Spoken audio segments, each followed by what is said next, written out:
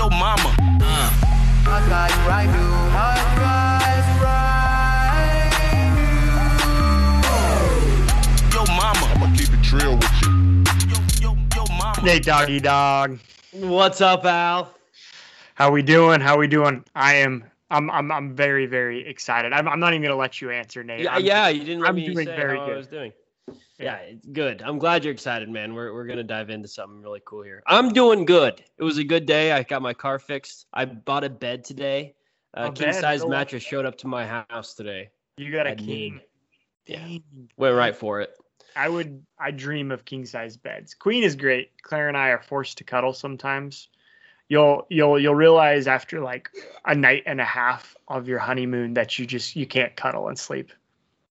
Yeah, interesting. I think you guys will need it sooner than we'll practically need it because your kids will start sleeping with you. And you're gonna have all these kids crawling around in your bed. I hear that more and more, but Paul, Cut that off right away. Don't want that. happen. Yeah, all they do is pull your hair and kick you. in night, Yes. really. Yes. Oh. They're goblins. This mysterious voice you're hearing now. This mysterious voice is a hot guy guest, Spencer Jacob, my second cousin here. Spencer, how are you? I'm doing great. Thanks for having me. This is the first time we've ever had someone live sharing a microphone with either Nate or I. So hopefully this sounds good. Yeah, we're very excited. Spencer's over at my house. Yeah, Spencer, you have kids and you hate them. It sounds like. Yeah. Isn't that what you're supposed to do? No. They're great. I've actually been really lucky because both of our girls, one's 2 and one's 2 months, just about, they both been really good sleepers. Like Flannery, who's the newest one, she's named after Flannery O'Connor because I feel like I have to explain that weird name every time I bring her up. Dope, man. Thank you. She gets up like once in the middle of the night. So That Dang. sounds great. As a 2-month-old, that's amazing. Yeah, Holy we're crazy smokes. lucky. We're Mhm. blessed. I do know how much important it must be because every time I talk to a couple with kids and they do have good sleepers, they'll bring it up. They'll be like, "Oh yeah, they sleep great," and Yeah, then you that's- could tell like they're shining, they've got smiles on their face, and if it's not the case, then they look they're crusty, they're drooling everywhere. Ugh. I feel bad for folks with kids who won't sleep, but Yeah. you just give them a little whiskey, right? Yep. Little whiskey bottle. Yeah, a little bit's okay. Yeah. So Spencer, tell us about yourself a little bit. You live not too far from me. That's why you've joined us here in Lincoln. Yep. I also live in Lincoln, and I teach at Waverly High School as an English teacher. And Waverly is just right outside of Lincoln. It's kind of a small town. Married, got 2 kids. What else do you guys want to know? You teach English and also creative writing, right? Yeah. So the classes I teach are American literature, creative writing, and world literature. You're also the speech and debate coach, correct? There's no debate, but I am the head speech coach. Oh, nice. Yeah, the head speecher. Yeah. Mhm. Beach to fire. Yeah, you're gonna be more good at talking than we is. Mhm. That's for sure. The best speaker in Waverly for sure. Yes. Mhm. Yeah, probably the most literate person we've had on the podcast. So far. Absolutely. Really? It's so true. So Spencer and I, funny enough, so we're second cousins. So our grandmothers, my dad's mom and his dad's mom, correct? Yep, Okay, yep. I'm making sure I got that. Our sisters. We had never met until I moved to Lincoln, and our wives both work at Pius. And so my wife, Claire, wanted to make sure that everyone listening, all 17 of you, knew that she introduced us, that she had us. So she had Spencer and his wife Katerina over for a board game night a few years ago, and that was the first time family members met through our wives. Kind of crazy story. That's awesome. Yeah, and it's pretty wild. I'd say Spencer has quickly become one of the best friends of my life, one of the best friends in Lincoln for sure.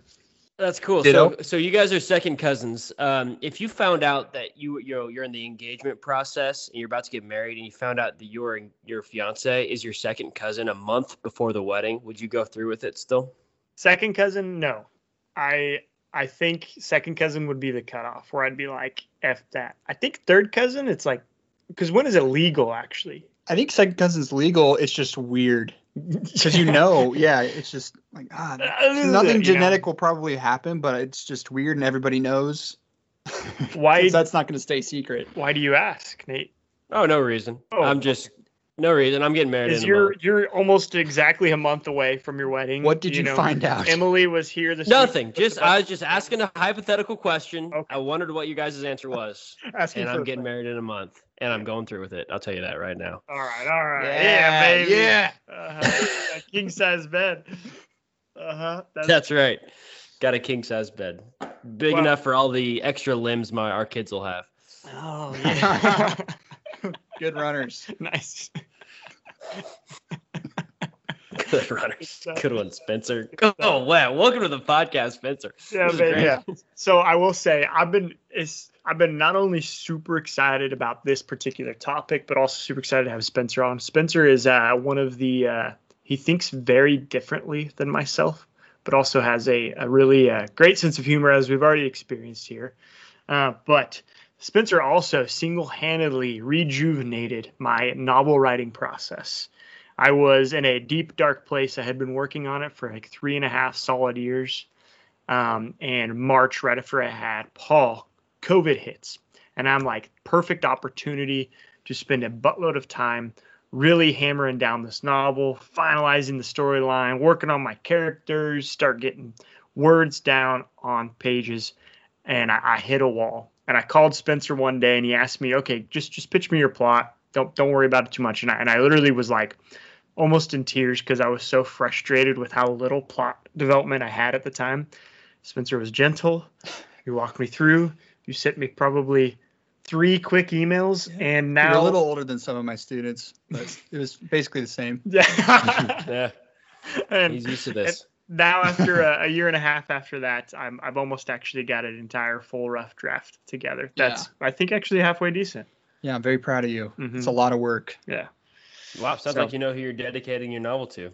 Yeah, that's right. Yeah. He'll get a cut of the profits of Yeah. the millions we make, and That's he can right. quit his job. Yeah. Out of the debt you'll go Live into on a teacher publishing it. salary. Uh-huh. Public school teacher salary though, so Yeah, a it's lot a little more. better. Yeah. But my wife's a Catholic school Mhm. teacher.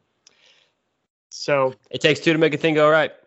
Al, what are we doing today? yeah, I'm stoked. I know we've been jibber jabbering for a while. This is gonna be great. I have almost been dying the entire time we've been potting for the last 2 years, Nate, to talk about this, and I think it's finally time. La La Land, my absolute number one favorite movie. Not my favorite movie to rewatch. That's Ocean's 11, but my favorite movie, the most important movie in my life. I will claim that. As Yeah. you Let look- the record show that there is a poster in this room of La La Land. It's the Mhm. only movie poster in sight. Yes, only really. Well, there's the only other thing on the wall is an image of Our Lady of Guadalupe. Equal. So I think I gave you that poster. you did give me that poster, Nate. It's Nice. beautiful, beautiful poster. Probably the best poster too I've seen of La La Land online. So I thank you so much for that. But I'm psyched, man. This is also one of my favorite movies, a top 5 favorite for me. We saw it at the same time. I think late 2016. December of 2016. I will never forget that period of time. So tell me it was about awesome. What was it like for each of you the first time you saw La La Land? What was it like coming out of the theater? Incredible. So I see the trailer. It's like Christmas time. This was a time for me, my first 4 months of working in public accounting. And it was going badly, Al and Spencer. Studying a lot and for the CPAs and just failing test after test and working my butt off a ton of hours. And then also being single and very unsuccessful in the dating world. So I needed a spark. And I see this trailer and I go out to, with my brother and all his friends to watch a KU basketball game at a bar. And I'm there for a bit and I think, I'm not really having a good time. I'm going to go see La La Land by myself. So I get up and I leave, say see you to those guys and go to the movie theater by myself. And there's like 2 other people in the movie theater. And I will never forget. I think I knew it was a musical, but I thought maybe there was like a few songs in it, right? And so when they do that first Another Day of Sun intro, and it's so exuberant and joyful and over the top, and it was all just like incredible. I wasn't expecting it at all. I stood up and I looked around the theater. I was like, anyone else seeing this? I was just in awe. And I just hit the ground running from there, man. Cried twice, maybe 3 times. Saw a few more times that Christmas break. Talked to you about it a bunch just right away. So a big time in my life. I needed this movie, and I needed a soundtrack because I hit the busy season right after that. And I just listened to this soundtrack for months after this. Damn. That's a great answer. Beautiful. Beautiful. You are correct. That's great, Nate. Thanks for sharing that. Thanks for sharing that. What about you, Spencer? When did you see this? Yeah, you go ahead, Spencer. Okay, so my experience is a bit different. It's going to sound sacrilegious saying this on a La La Land podcast, but my first experience with it was like, I didn't hate it, but it didn't have a huge impact on me. But it's because I wasn't ready for it. I was biased going into it. Previous to La La Land, I didn't really watch any musicals or rom-coms. I kind of thought that's something for women. And so I didn't actually see it in theaters. I saw it later with Katerina, my wife. I was like, oh yeah, this is a good movie. She'll like it, and I'll just endure it. And yeah, because of that, like it kind of colored the way that I saw it. And so I was harsher on it than I should have been. And I remember thinking like, oh yeah, this has got good dance, like the songs are catchy and stuff and good acting. And when it got to the observatory scene and they started floating into space, I was like, this is ridiculous. Like, what does this movie want to be? Is it real or is it fantasy? And I was just like judging it because all these presuppositions I brought in about it. And yeah, so it like got shuffled into the back of my mind. I just forgot about it. And then Alec, after I got to know him, I saw that he had this poster on his wall, and I was like, why do you have a poster of La La Land? He's like, it's my favorite movie. And I was like, favorite movie? Really? Okay. And he was telling me why he liked it. And then he had me watch it with him. And the second time for my birthday. Yeah. And so, gosh, I probably watched it the first time in 2017 and then the second time like a month ago. And it was so much different the second time. Like I loved it. It just as you said, Nate, like it made me cry twice, probably at the same parts as you. And yeah, it just touched me. I related to the characters a lot more. I was like, oh yeah, and this deals with such good, deep, meaningful questions that all of us deal with. And it's so creative. It's not cliche like some other romantic type movies. Yeah, so it just had a whole different experience. And I think it was because like going into it this time, I respected somebody that really liked it. And so I was like, okay, I'm going to soften my heart to this and like be willing to like let it affect me. Holy smokes. Correct as well. That's a beautiful explanation of your journey of faith to come to believe in La La Land. That's what it sounds like. Yeah, it's funny actually. It's not sacrilegious at all. This is a common theme that I kind of want to explore actually. So I came out of it not as excited as Nate was. So Nate, did you guys ever see previews for this anywhere on TV or online? Once on TV, and I was a little confused by kind of like what Spencer was saying. Like, what is this movie? What is this? Is this because I think the trailer showed people floating, and it didn't give any plot away, and so yeah, I didn't. But I just heard good things, I guess, probably from friends. But so yeah, I didn't I didn't see it anywhere. You were the one, Nate, because you saw it. Came out right at Christmas, I think. And it was Christmas break when I was home that you were talking to me about it, or you texted me. So I went and saw it. And the first time I came out of the theater, I gave it I'd probably in my mind gave it 3 out of 4 stars. I wasn't super stoked, but I was like, I really connected with the characters and I was moved emotionally. But there were 2 things that really deterred me from being super, super excited about it. One was, for me, musicals are really tough for me to get behind unless I already know the soundtrack well. I don't know if y'all feel that way, but I remember the first time I saw Les Mis, 10, 15 years ago. I saw it on Broadway and I didn't love it because for me, I really want to know the melody and almost like be able to sing along in my head. So I wasn't obsessed with that. And then secondly, well, we'll talk about this. We'll explore it. The ending left me, dare I say, unsatisfied. Maybe not unsatisfied as much as I was confused. Like I just left kind of thinking like, what the hell just happened? Like, why did they end it that way? So I came out and I thought on it more, and I was like, I gotta see it again, almost because of the ending. And that's when it was just like blew me away. And we'll get into it why I really just feel passionately about it. But I wanna transition then real quick. So there might be some people listening who have seen La La Land or have not seen La La Land. Some of those people who have seen it, I've heard so many tell me it was okay. Like I don't understand why you like it. Sure, it was cool. Like I enjoyed it to a point, but I just don't understand what all the hullabaloo is about, and especially the ending. So I want to hear both of your sides. Like Spencer, you already gave us a pitch of like a reason to why you should see it again. But Nate, do you have a reason? Like if you were going to try and pitch to someone, give it a chance or give this podcast a chance almost, what would you say?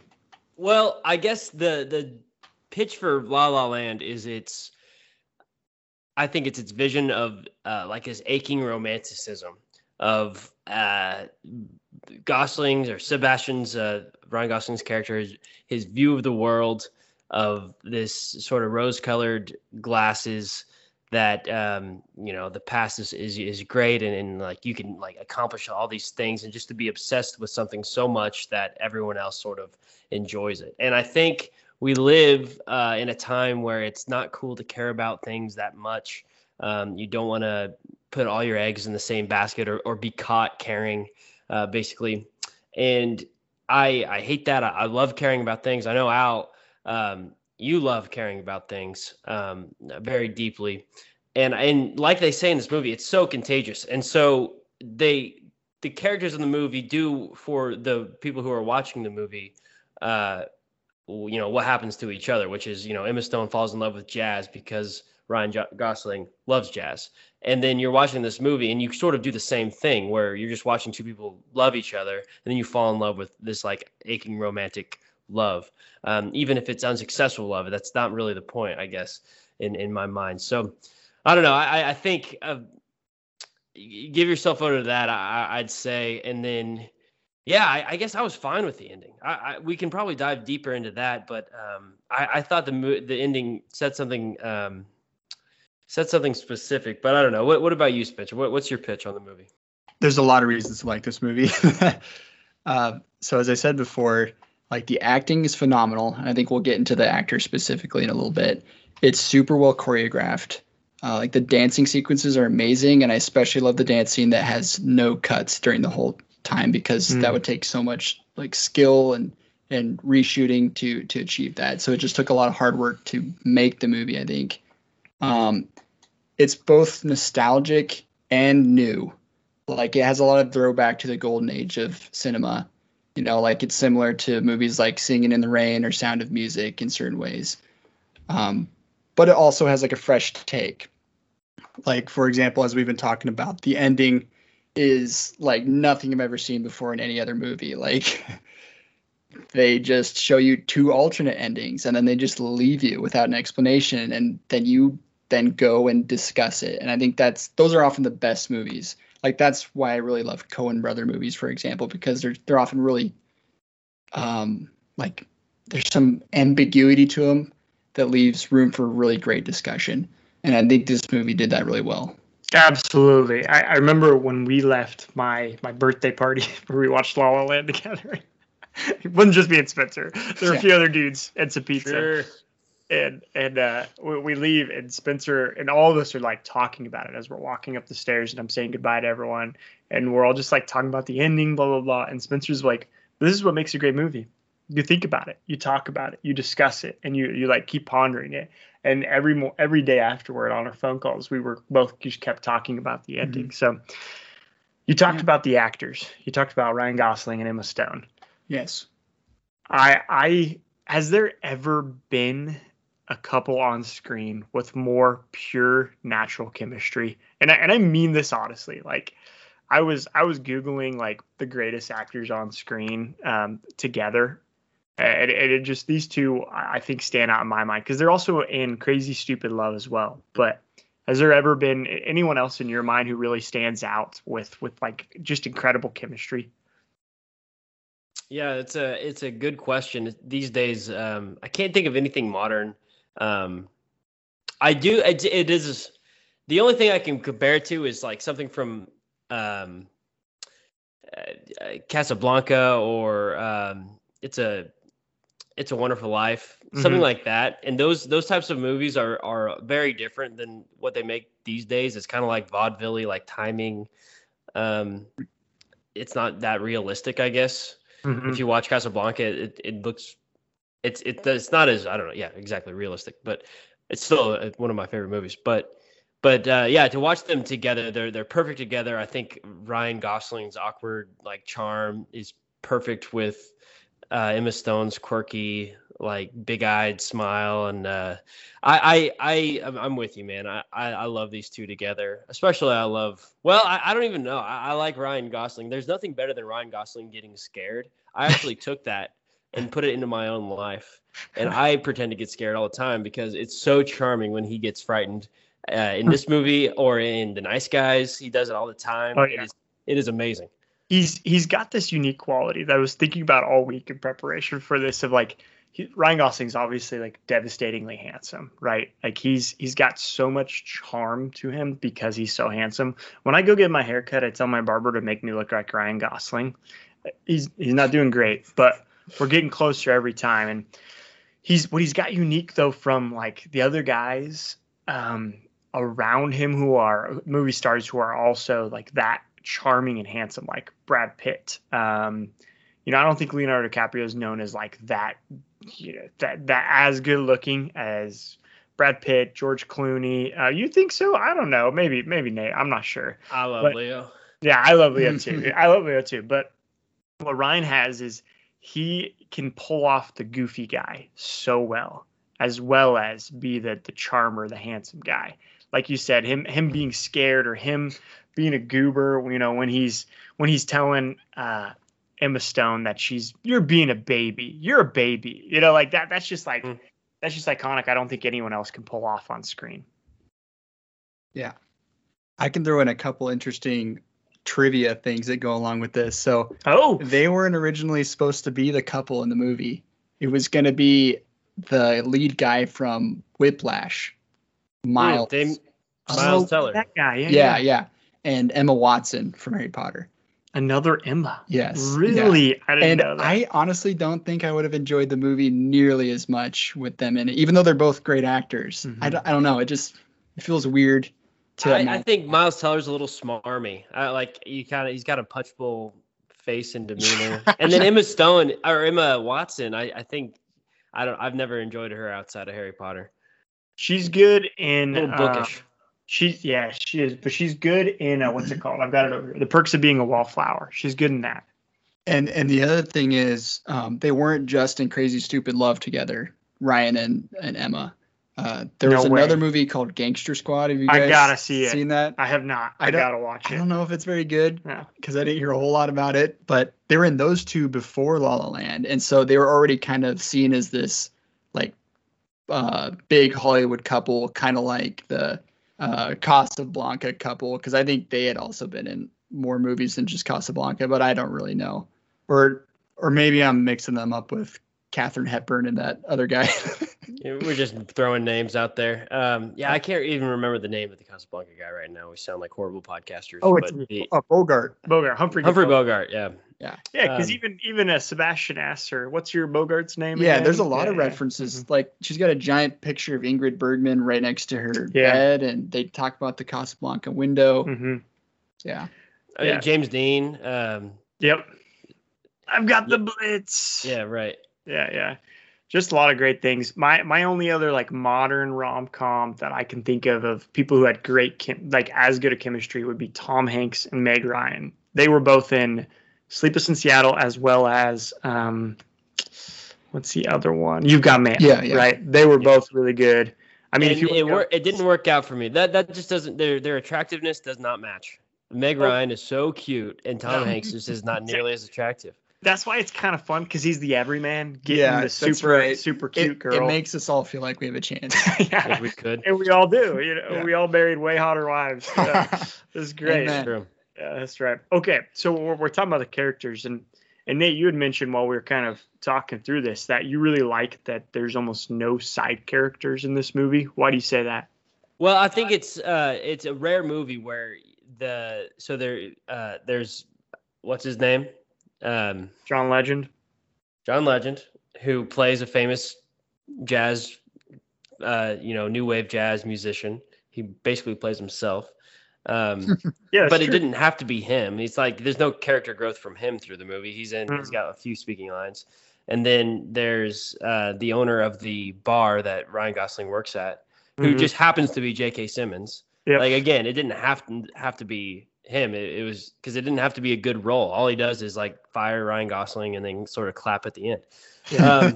So the rest of them, like her roommates, the boyfriend that she dumps, they're all just like they don't have names. They're not important. They're not who the story's about. It's just these two.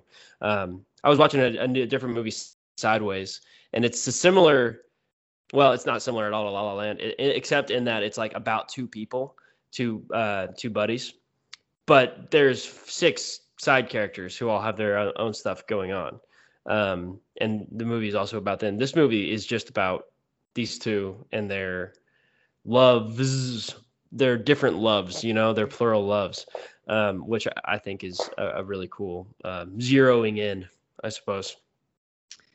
Yeah, that's very, very true. Interesting. I know it's crazy because no other characters develop besides the two, right? Mhm. Everyone else is just straight up plot devices almost, or like Yes. character movers. Would you agree? I would say if we were going to throw a Dan Harmon story circle at this, we Yeah, could only do it maybe. with 2 characters. Mm-hmm. Only 2 characters go through arcs. Right, exactly. Do you think Emma Stone or Mia shares the same romanticism as Sebastian, or does she like pick that up in the movie? What do you think? Yeah, that is so interesting because yes, it is Sebastian's like you can do anything nature that spurs Mia on, which I think is cool. Mia is like about to quit and just be a lawyer or something like that. Like the world needs more lawyers. Yeah, the reason I ask is because we've got a handful of quotes that we've all wanted to discuss, and one of them is when Mia's got that great question she asks Sebastian after her play falls flat. She straight up just asks him, maybe I'm just not good enough. And I'm just curious, like, is he the reason that she spurs on, that she continues to dive into it? Yeah, I think it's interesting that there's some percentage of success that seems to be like sticking to it, or luck, or just like drive. So I do wonder what, like, I know people who went to college and studied acting and that kind of thing and moved far away, and they're not going to make it, right? They don't have the look or the drive or the connections or the luck to do it, and they're not everyone is a Mia in reality who happens to get hit on that one role. So I don't know, man. This whole movie is about, like, they make fun of the people who think that are going to do it, like that guy at the beginning of the pool party who's like, I'm getting a lot of heat right now, got a knack for world building. Yeah. I've been thinking about that since the last time I watched it. It's such a great little character to throw in She just there. walks away from him. Yeah. Right. Like, I don't think he didn't have a good end of it to his story, I bet. I got more trivia that pertains to this question. Go for it, baby. Remember that scene where Emma Stone is auditioning and she's like in the middle of, like, she's tearing up, and the casting director takes a call and starts talking about her lunch. Mm-hmm. That whole situation happened to Ryan Gosling in real life. No way. Yeah. You're kidding. Yes. To the hottest dude in the world. Yeah. So I think like he told that to the director, and that's why it's in the movie. Wow. is And that's fast. wild because Ryan Gosling started off famous. Like he was in the Mickey Mouse Club. He had everything going for him, and he still was like struggling to get casted. Gosh, I don't know. I mean, I don't know anything about Hollywood, but yeah. I can't imagine that this is a realistic depiction where the two people who happen to want these two dreams, both of them were successful. You know what I mean? Like, Yeah. I don't think just percentage wise that's what happens in Hollywood. That's what's funny is Yeah. that's what I like this question a lot that she asks is like maybe I'm just not good enough. It's like this towing this line of chasing your dreams. Like how far do you go to chase these dreams, right? It's like this is why this movie is so important to me is that these two stopped at nothing. And yeah, they worked other jobs while they're chasing their dreams, and that's kind of what I feel like I'm doing. Like I would love to be a writer someday, right? And I've said this many times on the pod, like that's my dream, but I also know that I have a gift with people, with patience for, and I do really love, I'm passionate about dentistry and stuff. And so it really, Nate, like I loved how you talked about your first experience watching it is when I watched this movie, it truly spurs me on. Like Sebastian's character, like I love it when he tells me almost like you're being a baby. And maybe I'm not good enough. And that's okay. Like I know that my success as a writer doesn't define me, but I love, like I'm okay being passionate about this till the day I die, whether I'm good at it or not, because of this movie. Just don't leave Claire. Yeah, that's right. Don't take the whole movie to heart. All right, so we've got some of our other favorite quotes here we can talk through. People love what other people are passionate about. My favorite quote from the movie. I find this quote to be, I thought almost entirely true until about a week ago when I was talking about it with one of the guys who watched it with us for my birthday. And he was laughing. He says, yeah, I think that's almost always true. And I was curious. I was like, what do you guys think? Do you think that is like pretty true? I think there are some weird things that people get passionate about. They're like, yeah, I just think that this was very this quote was very healing for me almost, where I felt like I was given permission almost to be passionate and excited about silly little things.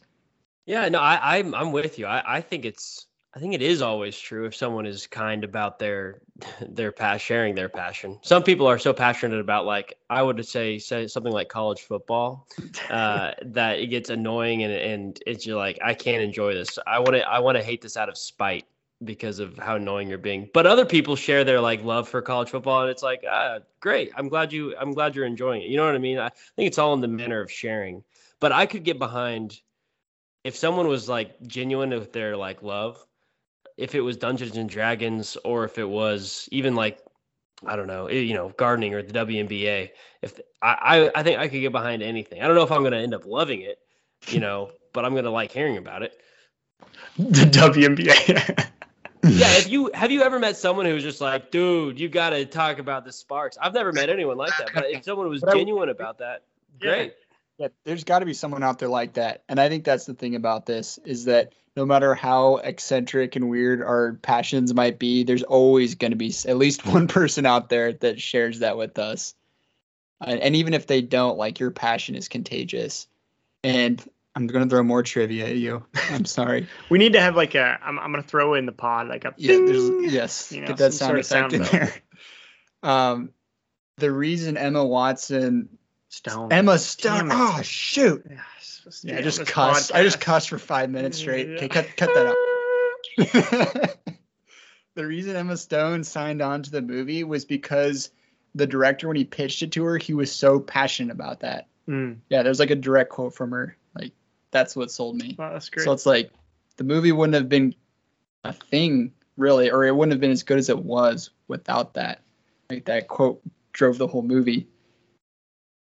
So he's this Damien Chazelle guy. He's like, 35 or something like that.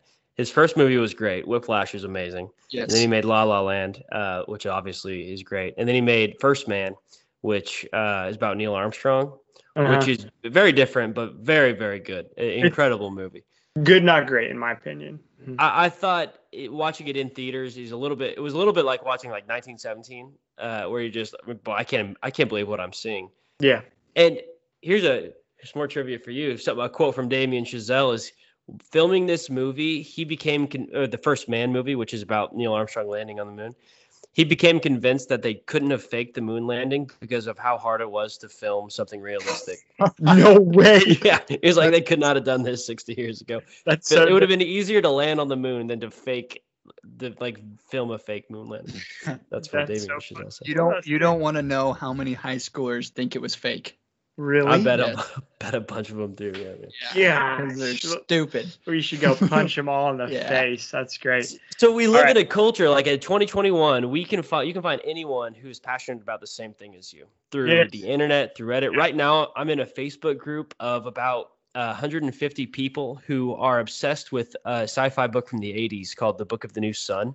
And it's just a bunch of theories and like, well, I think this is what's happening. Oh, I disagree. I know you could because the chapter this. It's I super gotta read fun. it And there's a bunch of people who are way smarter than me, and I just kind of tag along. But like they're just out there all over the world, and it's because of the internet you can find stuff like that.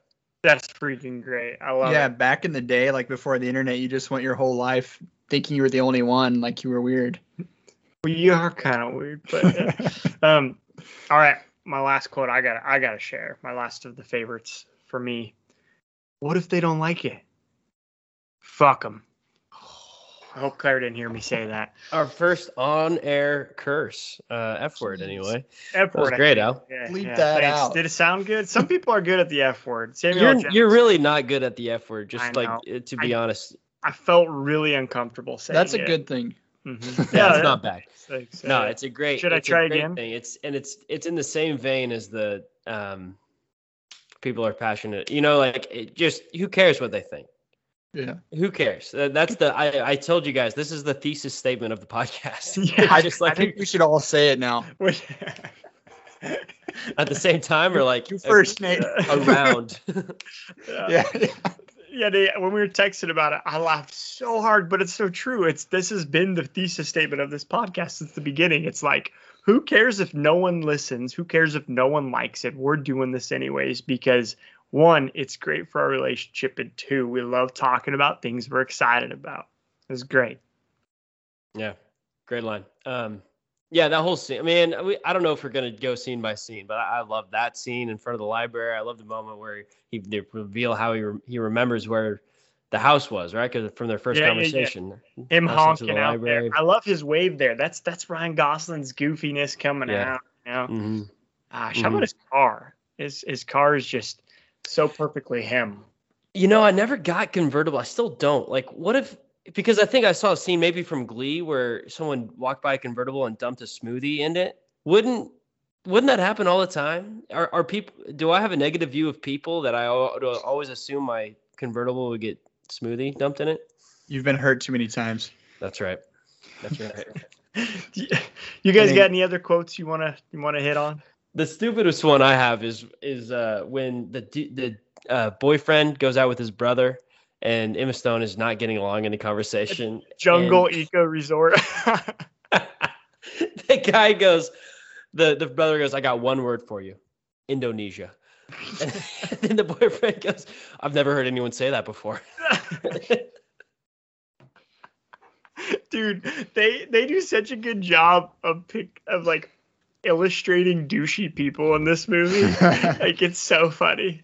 I'm sure there are loads of them in LA, and everywhere. Not to our LA listeners. Sorry I'm for sure our there LA are douches everywhere. But yeah, I stinking love that quote. And there's another interesting quote that's almost like the antithesis of this conversation, or what we love about the movie. But John Legend says, "How are you gonna save jazz if you're just living in the past?" I can't remember the exact quote, but he's talking about like all Ryan Gosling wants to do is live in the 1930s, and John Legend's out here using jazz to do new stuff, what people are interested in, getting millions of views. People are packed at his concerts. He's using sort of jazz like things, and it's like the case for, I don't know, like updating, or it's like the Vatican II of concepts. That's so a I whole- don't know if the Vatican. Let's just start talking about Vatican II. The rest of it, no. Actually, the quote I was going to say kind of connects to this.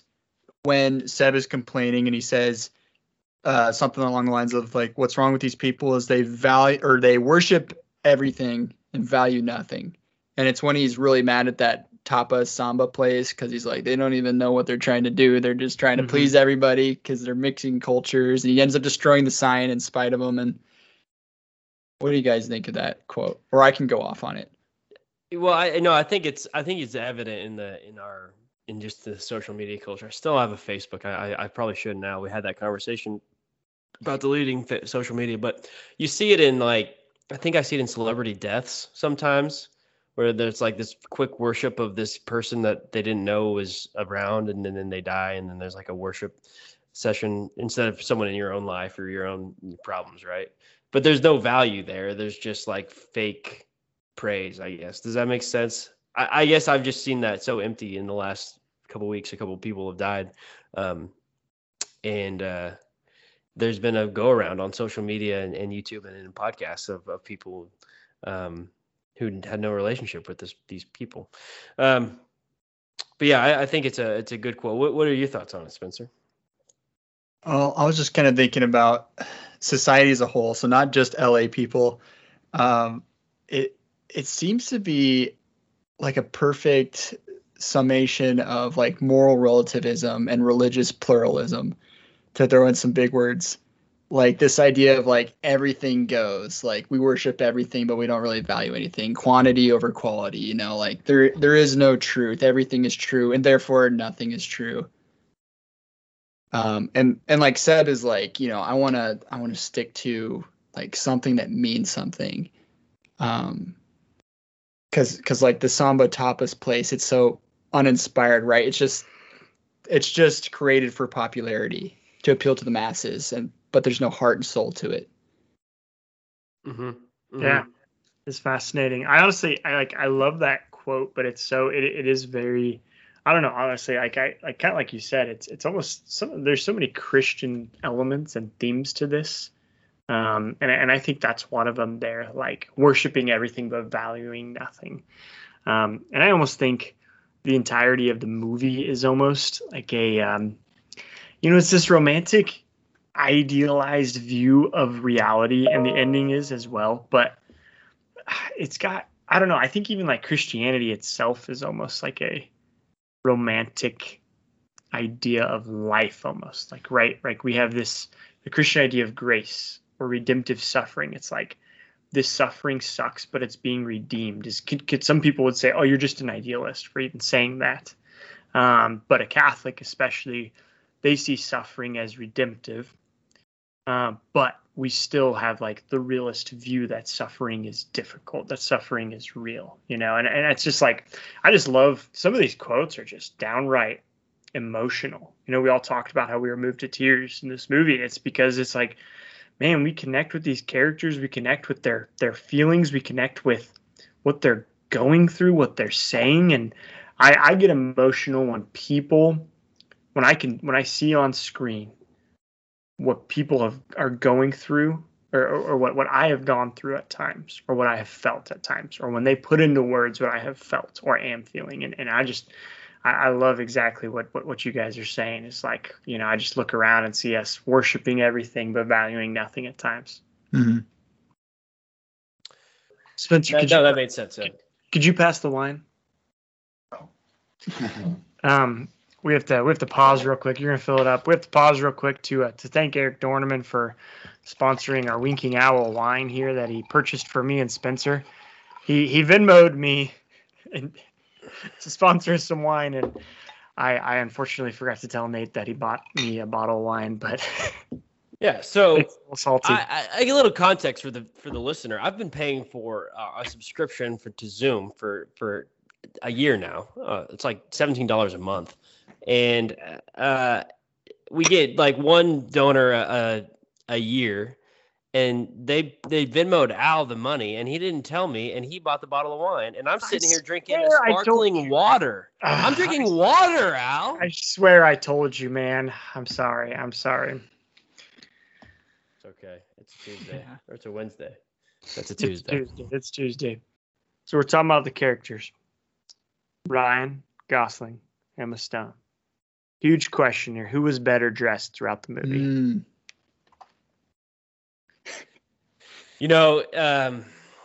I get Ryan pretty Gosling was better dressed. I get pretty defensive and jealous of well dressed people because I do try. I don't have an eye for fashion.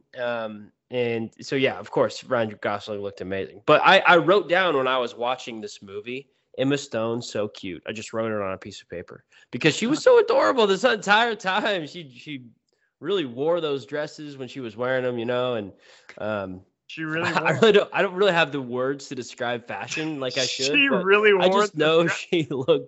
she looked cute, and all her friends did too. But yeah, Ryan with his suits and now what's an outfit that he nailed, Al? Oh, Gosh, the brown suit at the end was really cool when he was playing the piano Yes. because the focus was on him for so long. You can really like take it all in. Mm-hmm, And it's such an odd color that you never see on a suit. yes. That's what I love is these suits are so like they're so cool but classy because they're not flashy, right? They're like old timey. They're so similar to his own personality and his own his love for jazz and stuff. And so I just love how the way they found a way to dress him that represents his own love of old timey things. Are you looking up photos of Ryan Gosling right now? Yeah, this is Oh that's baby, the suit. gosh, Nice. yeah, isn't that great? I can almost hear the color of it.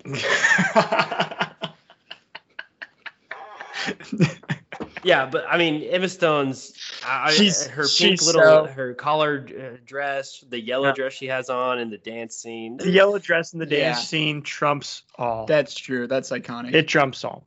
As much as I want to say, as I yelled a moment ago, Ryan Gosling's better dress. The yellow dress trumps it all. Like in that. So here's scene- some trivia. Back at you, Spencer. That was the practice dress. That was the dress they were rehearsing in, and there was another dress for the shoot. But Emma Stone liked the dress so much that she kept it on for the shoot. Oh. Yeah. Wowzers, dang. I was going to ask you, Alec, though, when it comes to the fashion in the movie, is it like you worship all of it but value none of it? Gosh, I don't know. I hope not. I hope not. It's so funny. All right, so, we're just. Yeah. Go ahead. No. He's got. So we're just talking about that scene on the hill. Lovely night, right? Easily my favorite song. What are your favorite songs from the movie? Okay, I've got two because one is a singing song and the other one's an instrumental. Oh, The singing one is I think it's City of Stars, right? That's Yep. what it's called. Because that one's just like so hauntingly beautiful. But so is the instrumentation. It's called like Mia and Sebastian's Theme, I That's think, it. yeah. Okay, and that's the one that he plays on the piano at the end. And it's like those are like some of the most touching moments in the film when those songs play. So they had the most emotional impact on me. But with the song you said, which was what again? Lovely night. Or what a lovely night. I think. That's the one where they have the amazing choreography, right? Yeah, like baby. I Yeah. love that one just because of the visuals. Mm-hmm. Yeah, I think that you can't go wrong with it. I love the summer montage, the one where they're dancing around the city. It's kind of just upbeat jazz, and then it ends with Emma Stone dancing in the crowd, and Ryan's playing. I think that's so It's just- adorable. I It's love just that cuteness incarnate when she's dancing there. song. But the other one is her audition song. I really like that song. Yeah. In fact, one of the quotes I say most from the movie, when Paris gets brought up, I'll always say, "Oh, my aunt used to live in Paris." Nice. So I've thought of this recently after I rewatched it last month. If someone that were to ask you in an interview, tell us a story, I've been dumbfounded. Like that's a tough thing to just come up with. Tell me a story. What story would you tell? Nugget story. Yeah, but you couldn't tell the ending very well, you know. Yeah, you get fired Yeah, that's before true. they even hired you. That's true. I would tell actually I just wrote this out because it's on my website, NateandEmilyForever.com. The story of how we met and got engaged and everything. It's a pretty decent story. But that's like real life love, I guess. So it has some stakes. I don't know. The others, most of my stories have just been like funny things that have happened to me for most of my years, right? Yeah. So it wouldn't be a great like an inspirational thing. It's tough. What would you say? Yeah, for me, it would definitely depend on the job I was interviewing for. But I mean, I think the best one that ever happened to me was when I got to hold hands with the Pope briefly Oh, on our honeymoon. dang. Just Waffle because or pancake? for him or for me? What does that mean exactly? You know what I mean? You waffle his hand or pancake. You know, if Oh, you're like I sitting didn't know there. that was a thing. Oh, that's funny for him. I was or like, for are me. you asking if Pope Francis prefers waffles or pancakes? Because I'm pretty sure for him it's like some Italian food. That's funny for him or for me. It is Francis. That's nice. That's cool. I mean, yeah. Wow, that's really unbelievable, actually. Yeah. Oh, that's incredible. Yeah, we're very lucky, but it was not easy. It was 4 hours plus of standing out in the hot sun wearing a full tuxedo and just feeling like I was going to black out Oh, with jet lag. gosh. Speaking of better dressed, that's great. All right, we're cruising along. A lot of good stuff. I really think we're going to catch up on a lot of the other things we want to discuss if we just jump right into the ending, though, because this is the big issue a lot of people have with it. This is also like the thing that so many people want to discuss about this movie is not only why did it end this way, but how do you feel about the ending? How did it make you feel? Yeah, just been really curious. I love discussing this ending so much. So I just want to hear your thoughts. I think it's a great ending from a writer-director perspective because I think about how the ending could have been instead. It could have just been like they stay together and they're happy and then it's over. And it's kind of like a lot of the old musicals, like the ones you were talking about, Nate. Yeah, it's just like, okay, that's it, the end. Yeah. So I think it was like a really creative ending. It like catches your interest and it also makes you really feel for the characters. Like it's a tragedy. It is, because I don't think anybody watches that ending is like, oh, thank God they broke up. Like everybody wants them to be together. It's supposed to be tragic that they didn't end up together. And like you hear the music and you see them look at each other at the very end. And you're like, oh, dang. Like, yeah. So it has such a much more emotional impact on you than it could have had if it was a more happy ending. Now, the Catholic perspective, where I'm like, which of the two paths that they could have gone in was better? Initially I was like the one where they stay together and they have a family because they have children and that's a good thing, and like that looks like a vocation for them, and that seems to be what God would want for them, as opposed to the other side, which is like it kind of seems like they're chasing after fortune and fame. And at least on Ryan Gosling's end of it, like there doesn't seem to be any family there. It seems to be loneliness. So like the fruits of it seem to be worse. But I was like thinking about how like a secular audience would view it, and they'd probably be like, oh yeah, like to make an omelet you got to break a few eggs. Like it's important to get to your dreams, and like sometimes like your relationships on the way don't work out. And I think the reason they see that, like they see both paths as like equally good. Like they could have gone either way because neither one has God in it at the center. And so like either one will really lead to them being unhappy or happy, depending on where they go with it. Like, even though they get married in one version, like they might not be happy with each other. They might get divorced. But on the other side, the one where they get their dreams, like they might not be fulfilled with that too. Like we've seen plenty of celebrities not be fulfilled with getting fame. So yeah, I think that's like the key missing factor is like God is not at the center of either outcome. So like neither one really is completely fulfilling for us. Yeah, interesting. I haven't really looked at it like that, but it's true that happiness sort of not guaranteed out of both of those things. But I think that's maybe part of it because they recognize that and they say this is my choice anyway.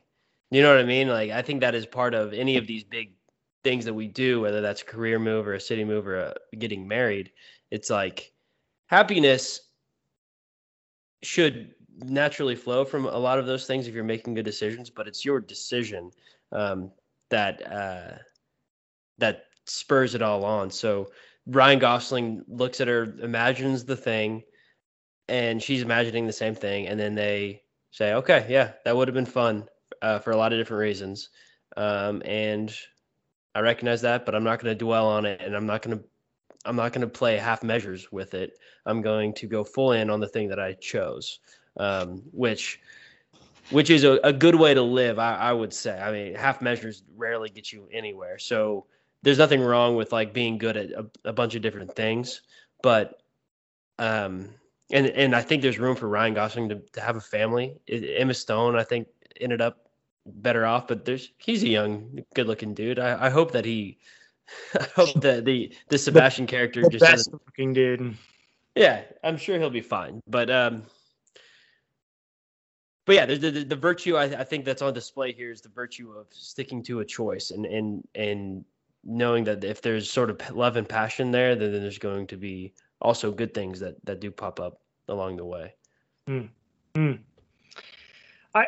I'm so fascinated, Spencer, that you called it almost a tragedy, because I for so long have felt similarly, and I'm leaning a little bit away from it. But when you bring in like the Christian perspective, I totally agree, because it's such a non-Hollywood ending, right? This is a romantics movie with a realist ending, which is so ironic, right? It's all about chasing their dreams, but then they both chase their dreams so much that they have to pay the price. If we're talking about the Dan Harmon story circle, right? And the price they have to pay is each other. So they look at the end, what you're just describing, Nate, and they're asking this question of what could it have been between us? And I don't think they're still in love at this moment. Like, this is what's so fun. It's just like imagining this ambiguity here. It's like, how do they actually feel for each other? But I think they still just like, they feel so much admiration for each other, because I truly think Sebastian spurred her on so much, like we talked about earlier in the pod, and she pushed him so much to continue to be great, to not settle for mediocrity, to give him a desire for magnanimity. I don't know, it's hard to say, yeah. But yeah, they look at each other and they see all these memories they have, and they nod, right? They're like, yes, this was good. What we had together was good. But as a viewer watching this, it's hard and it hurts. So I understand why some people, don't like it, because it does leave you like, I wish. It's the Casablanca ending. Yes, it's what happens at the end of that movie as well, and it's the right thing though that happens in that movie. It wouldn't have been right for Rick Blaine to say, "I got 2 tickets here, and we're leaving your boyfriend behind. It's me and you." Toots. That wouldn't have made any sense. That did not fit with his whole shtick throughout, because he knew that him and I can't remember Rick Blaine's wife's name or girlfriend's name in Casablanca, but that he knew it wasn't what was best for her, so he sacrificed what his sort of desires were. And I think maybe there's something similar going on here, where Ryan Gosling recognizes it's not what Emma wants.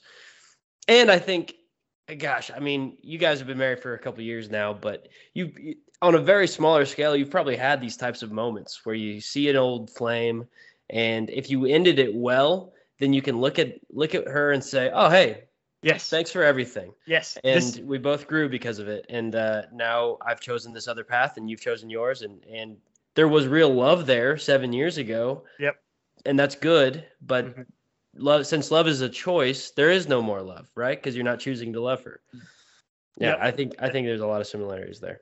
I totally agree, Nate. That's exactly what hit me the last time I was watching this, was thinking through that, of like that woman is now a memory, right? She is no longer this choice of love that I'm giving. And that's why I used to lean more to like what Spencer's saying, where it's like, this is almost a morality play.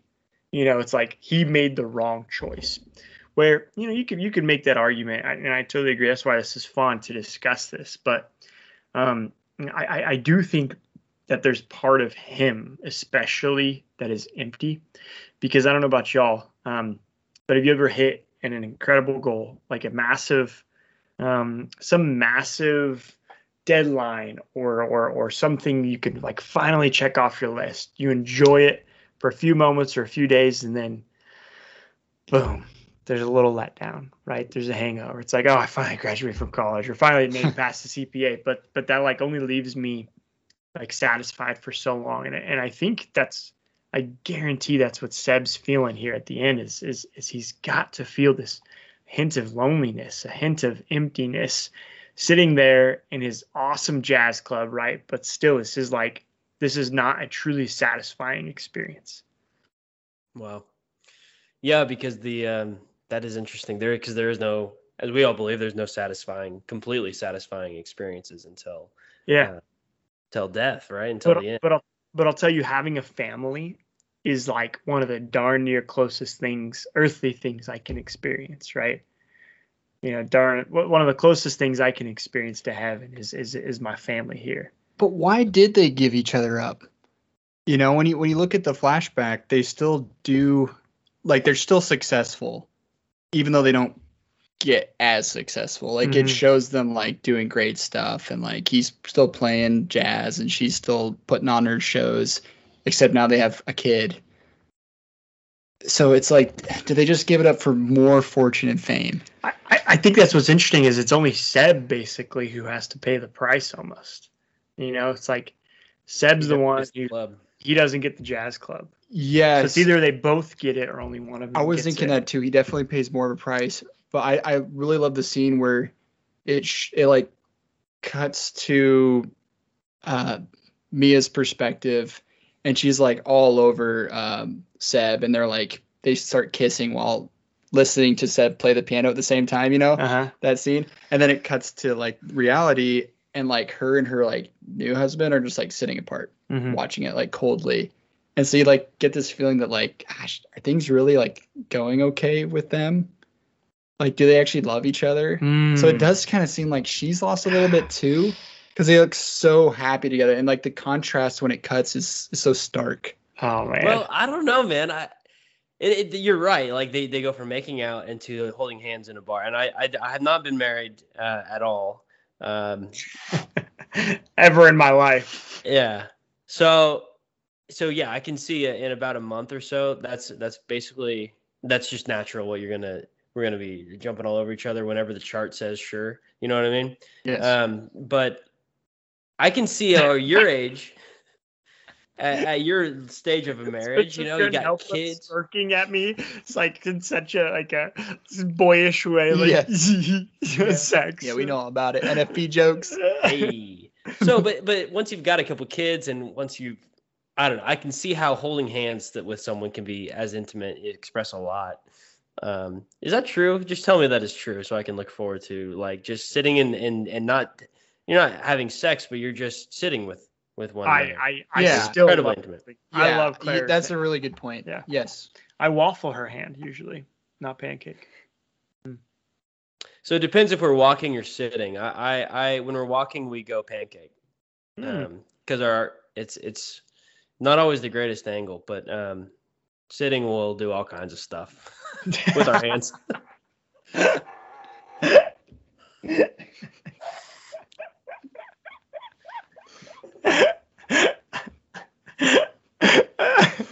Oh, that's good stuff, man. Do you feel like John Legend's a douche, or like in the not in real life, but like? So this is interesting because it's similar to A Star Is Born, where they bring in a real pop star, Lady Gaga and John Legend, and they like in Star Is Born, they have Lady Gaga play pop songs, and the whole point of that whole sequence is like, hey, pop is soulless and dead, and you sold your soul to be pop, and rock and roll and folk music, that's where it's at because it has heart in its lyrics. But Lady Gaga is a pop star, like that's what she does. Yeah. And Lady Gaga and John Legend is almost similar, where he does play new wave funk jazz and modernizes what Ryan Gosling's character loves, and they have him sort of make fun of that, and they have the worst song in the movie is his song, and you wonder if does John Legend get it that he's not the totally the winner here? It's such a funny part of the movie because I don't hate it, but it's a part where I'm like, I can't wait till this is over because this just hurts to watch. You know what I mean? That's where I realize like how good of a movie this is, because it like hurts me to watch Emma and Ryan go through this pain. This is like, we talk about the Dan Harmon story circle. You guys, everyone should Google it. It's fascinating. if you ever watch YouTube videos on an explanation of it, you'll forever watch movies and read books in a new light. Or maybe you've heard of the hero's journey. It's just an updated version. Yes. And this is like the part where the hero, the protagonist, has to pay a price. And this is Ryan and Emma both paying this price, this distance here. It's like they both found something beautiful, but now they have to pay a price before they can return. And it's a hard part, you know. And interestingly, in all of the ancient myths like the Odyssey, at the bottom of the hero's journey circle, there's this spot called meeting the goddess, where they like literally will meet a goddess that gives them something that they've needed, you know. And in this case, the goddess is John Legend. And he gets him his, you know, a way to make money off of his skills. So I want to start kind of wrapping things up here, but like I just think it's fun to you know, again, that one question I asked earlier, like how could I pitch this to someone who didn't love this movie? And I think the ending, if anything, like really makes you think, and it makes you hurt, which cannot necessarily be like the most fun thing you want to have in a movie. But I just love that it leaves you like, why didn't they? Or you know, I love it. I just love that I come back to the connection that I felt with these characters. That's why I love this so much. This movie, I connect with them. I feel for them. I experience what they're going through every time I watch it. And really, it's one of my favorite things about Ocean's 11 is I want to hang out with these characters, right? Like I want to know them. I want to spend time with them. And so I just, oh man, I freaking love this movie. It's so dang good. Do you think that they would have wanted to hang out with you? They didn't like anyone besides themselves. They didn't even have any other friends, right? That's Good true. point. Yeah, that's true. Shoot, I had some other things I wanted to. Oh, I got a quick story before we end, though. Okay, so about you know, when this came out, Christmas of 2016, correct? Right. It was my third time seeing it. I took my team at Texas A&M, Mary Catherine, excuse me. I hope you're listening to this. We walk out of the movie, and we're talking about it. I was so excited. I actually bought my whole team tickets to go see it with me because I was so freaking excited.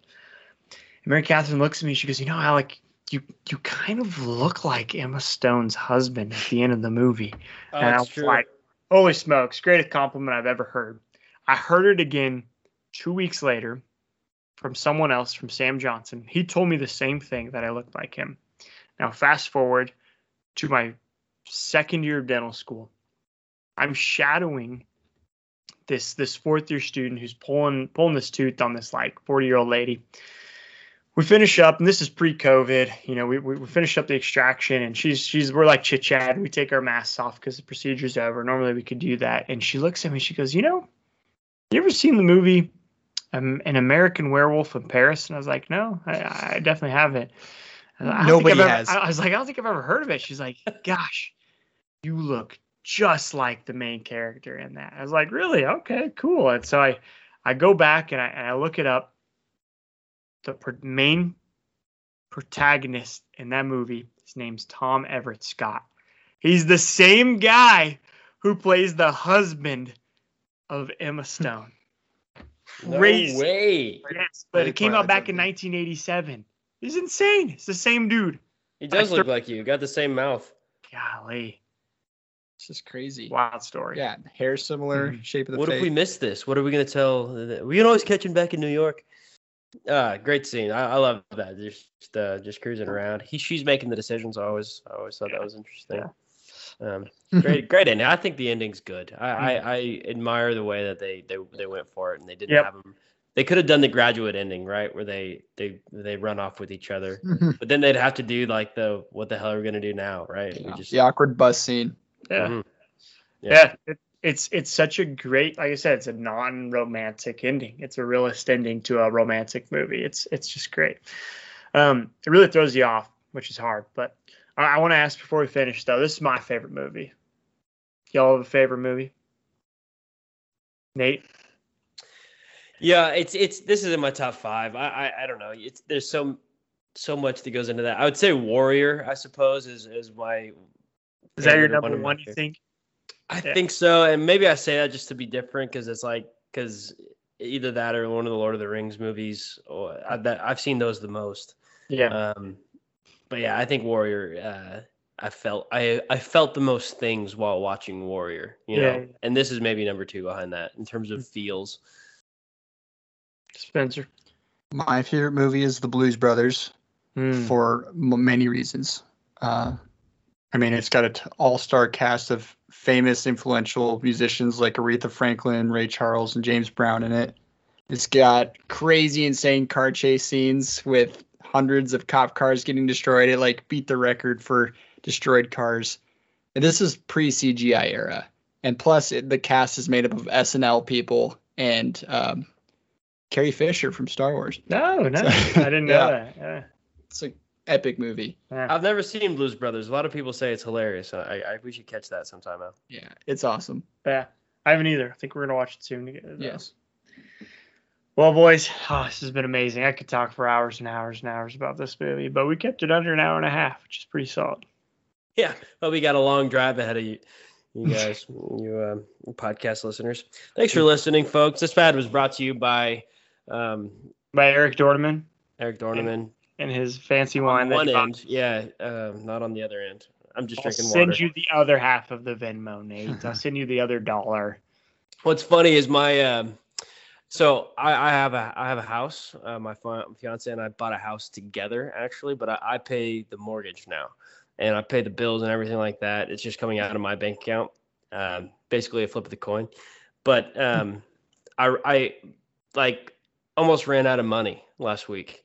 No. And because I just kind of pay for everything, and I was like, Emily, I'm almost out of money, and she was like, really? I've never had more. And so she Venmoed me a bunch of money, so I've now a bunch of money in my Venmo account, which is great. Yeah, having a fiance is I ain't lovely. saying you a gold digger. Yeah, it is funny. Well, let's just end it there. That was great, Spencer. Good way. Sorry I slapped you so hard.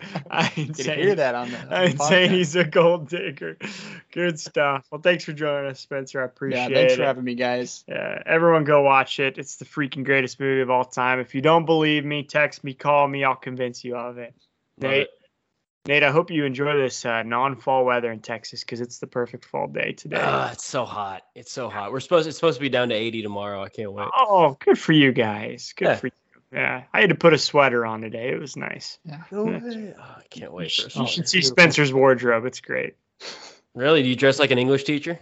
I do. He does, absolutely. That's Yeah, good. corduroy pants, button ups. You got some new loafers. They look Yeah. great. That's nice. Uh-huh.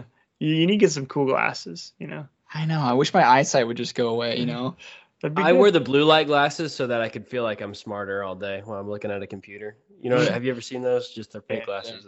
I should get those. Yeah. This is good. Well, on that note, we should have ended when we were on the high, but love you. Yeah. This is Hot Guys Cry 2. Later.